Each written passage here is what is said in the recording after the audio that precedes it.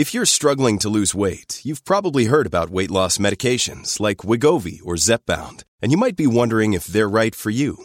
Meet PlushCare, a leading telehealth provider with doctors who are there for you day and night to partner with you in your weight loss journey. If you qualify, they can safely prescribe you medication from the comfort of your own home. To get started, visit plushcare.com/weight loss. That's plushcare.com/weight loss. plushcare.com/weight loss. James Golden, known popularly as Bo Snerdley. This is The Rush Hour with Bo Snerdley. Rush. He's always mistakenly British. Tea crumpets, Cheerio. But he's really a Canuck. Known on all 7 continents. Oh, I know who you are. America's undocumented anchorman. He's a recording star and a TV star. Tuesdays, James Golden, a.k.a. Bo Snerdley, presents Mark Stein. That's right, ladies and gentlemen, and we got late word today that the new boss over at CNN has threatened his reporters if they don't stop with their biased reporting, he's bringing in Stein. And he's going to be the anchor for 6 hours in a row. Yeah. I'm gonna out Wolf Blitzer, because anyone who's sat at Gate 27 at LaGuardia looking up at Wolf and thinking, holy hell, how long does this go? I thought these guys were just supposed to have 1-hour shows, and you're sitting there as your flight is pushed back to 11:30, half past midnight, 2:45 a.m., and it's still Wolf jabbering away. That's what you want to be. So before Mark, we have to talk about this January 6th show that starts this week and some of the other. But before then, okay, I have been so amused watching this little royal guy make faces at his mother, stick out his tongue at her, wave his fingers at her, and then Harry and Meghan go over there. They leave early on a Bombardier private jet. Now they're taking all kind of flack from people that are saying they're hypocrites. Yeah. They got booed when they were over there. How'd this whole Jubilee thing turn out for the royals? Well, the Jubilee turned out great for the Queen. I mean, absolutely great. She wrapped it up with that little skit she did with Paddington Bear, in which she delivered. She's having tea with a CGI green screen computerized Stuffy.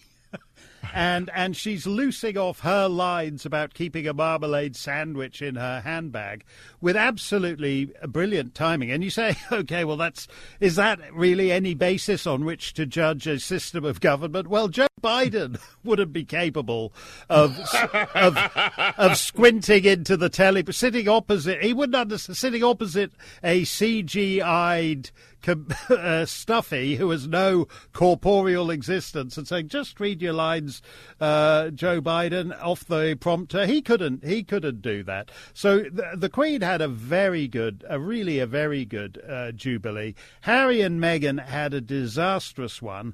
They can fly back on Bombardier, whoever's paying for that. But basically in St. Paul's, which is where the seating counts, St. Paul's Cathedral, his brother, Prince William, is up there in first class in row 2, and Harry and Meghan are back in coach in row 673. So they're sitting next to third cousins of the Queen that nobody has ever heard of. So she played that brilliantly too. And I don't know what she just played that fantastic. She played that fantastically. They are hypocrites. They're humbugs. They're bores. They're grubbing onto the fringes of show business. They haven't got the talent to make it in. You know, Meghan wants to be playing opposite George Clooney. She's not that good an actress. He's not going to do a movie with her. This is all. Their Netflix deal is cancelled. They're living in a mansion that's way beyond their means, and they've burned a lot of bridges in Her Majesty's dominion. So they had an absolutely terrible Jubilee, and it couldn't happen to a more deserving couple. Well, let's talk about Eric Holder for a moment. On that happy note. Yeah, Eric Holder would get better if he married into the royal. If he married one of those third cousins twice removed, and the next thing you saw, he was kissing a royal duchess on the balcony, he would get a better press than Harry and Meghan did. Eric Holder. Well, Eric Holder says that we are in danger, those of us in the United States, Mark. I'm sure you're going to be very upset about this. He says that we're in danger now of slipping into political apartheid. We are going to become a South Africa. We are going to have apartheid in America because the minority of the United States is going to be in charge of things. And what is all this based on? It's based on what we're expecting to happen, what he's expecting to happen with the overturning of Roe versus Wade. And so now we're going to have an apartheid winter in America where the minority of the will is going to be they're going to rule over the majority, and the majority, which I guess are Holder and his peeps, are going to be quite upset to live in America for the next few generations. Apartheid America. I don't think that's actually true with respect to abortion. All that means is that abortion will be returned to the states, and there'll be 50 varying abortion regimes plus territories, and it's relatively easy to settle in one that fits your view of it. This is what I love about the left is there's never any principle. They're all about minorities. So they say, the biggest issue facing America today is transgender pronouns. And you live in an old mill town where the mill closed and you're out of work and it's hollowed out by fentanyl, and everything is garbage and rubbish, and there's no future. And when you switch on TV, they're talking about somebody who's misgendering someone on Twitter. And you say, what's up with this transgender business? I say, well, it's very important. It's 0.03% of the population or whatever it is. Right. And we talk about it non-stop. And there's millions of losers like you for whom the mill closed down and the factory closed down and your kids are hooked on fentanyl. But we haven't got time for you because we need to talk about misgendering people on Twitter. The Democrats' whole thing is the smaller the minority, the more they fetishize you. So this whole 58 genders thing where it's LGBTQ and no one remembers what comes after the second Q, they're all the interesting ones. They've got identity groups that are statistically undetectable, and they're still more important than you schlubs out there who where the mill closed and you're all hooked on drugs. And that's so. But Eric Holder, there's no principle on this. Eric Holder suddenly decides, minority rights are great unless it's in the Supreme Court abortion thing. These guys are just con men. And it's all about power. It's all about control. And that's what everything has in common. It's about power for them and their control of you. That's all it is. It doesn't get any more sophisticated than that. Amazon Prime Washington Post in the news. The Amazon Prime Washington Post has suspended their political reporter, Dave Weigel. He made a bad boo-boo. He retweeted a joke. And the joke, it's a sexist joke. The joke pretty much says, Mark, is some guy put up a joke, all women are bi. The trick is to figure out which bi they are, whether they're bipolar or bisexual. Yeah. So, excuse me, I'm just going to fall on the floor laughing for 12 minutes because I like that joke so much. Right. So he retweeted it, and then all hell breaks loose. One of the reporters, Felicia Solnez, who herself had been put on leave back in the day when Kobe Bryant died, she was the one running out there reminding everyone, hey, he was a rapist, or on trial for rape, whatever. She got suspended, and this poor guy, David Weigel, came to her defense. That didn't matter. She ran out. She went to how dare. What kind of place is this that lets a reporter make a joke like that? And the next thing you know, this poor guy is suspended. It's a freaking joke. Yeah, I love this because Dave Weigel was hired as the token conservative over at the Washington Post. And in fact, he's no such thing.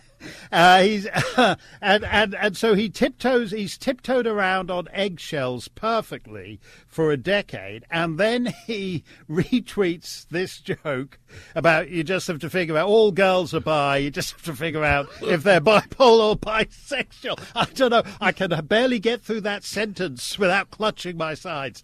And we are now what the communists were half a century ago. The fantastic novel called The Joke by Milan Kundera of Czechoslovakia, and it's set in the late 1940s, just after the commies have taken over, and it's about a young guy who makes one joke and his entire life is destroyed as a consequence of that joke. And I read it when I was a kid, and I thought, well, that's those wacky communists. Boy, nothing like that could ever happen here. Well. And now it happens here. Now it actually does. It doesn't happen in the Czech Republic or in Slovakia, but it happens in America, and it happens in Canada, and it happens in Britain and Australia all the time, where people have their lives ruined for making the wrong joke. There's only one kind of society that polices jokes, and the term for that society is not a free democratic country or a constitutional republic or anything else. When you're ruining people's lives over jokes, when you're the guy who's saying that's not funny, and not only is it not funny, but you're going to be suspended, as CNN did, for a month without pay. CNN just suspended a guy, Dave Weigel, for making a joke. See, CNN actually, I've sat through hours. I've sat through hours of CNN at Gate 27 at LaGuardia, and that's what they should be suspending Wolf Blitzer for, but not for one. This guy made one retweet. He didn't even make the joke. He retweeted it. The retweet now. You don't even have to come up with the criminal joke yourself, comrade.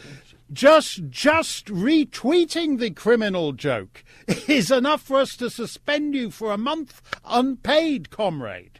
That amazing. Okay. The January 6th show, Mark, it comes up Thursday. Number one, are you going to watch it? Number two, Brian Stelter and some of the other lefties are having a cow because apparently Fox is not going to cover it, and their undies are in a bunch because they just can't believe that Fox News and Newsmax are not going to cover the January 6th primetime show. I wouldn't. I certainly wouldn't cover it. I think this is about the criminalization of politics. If Eric Holder seriously took this business of apartheid, we are becoming an apartheid society.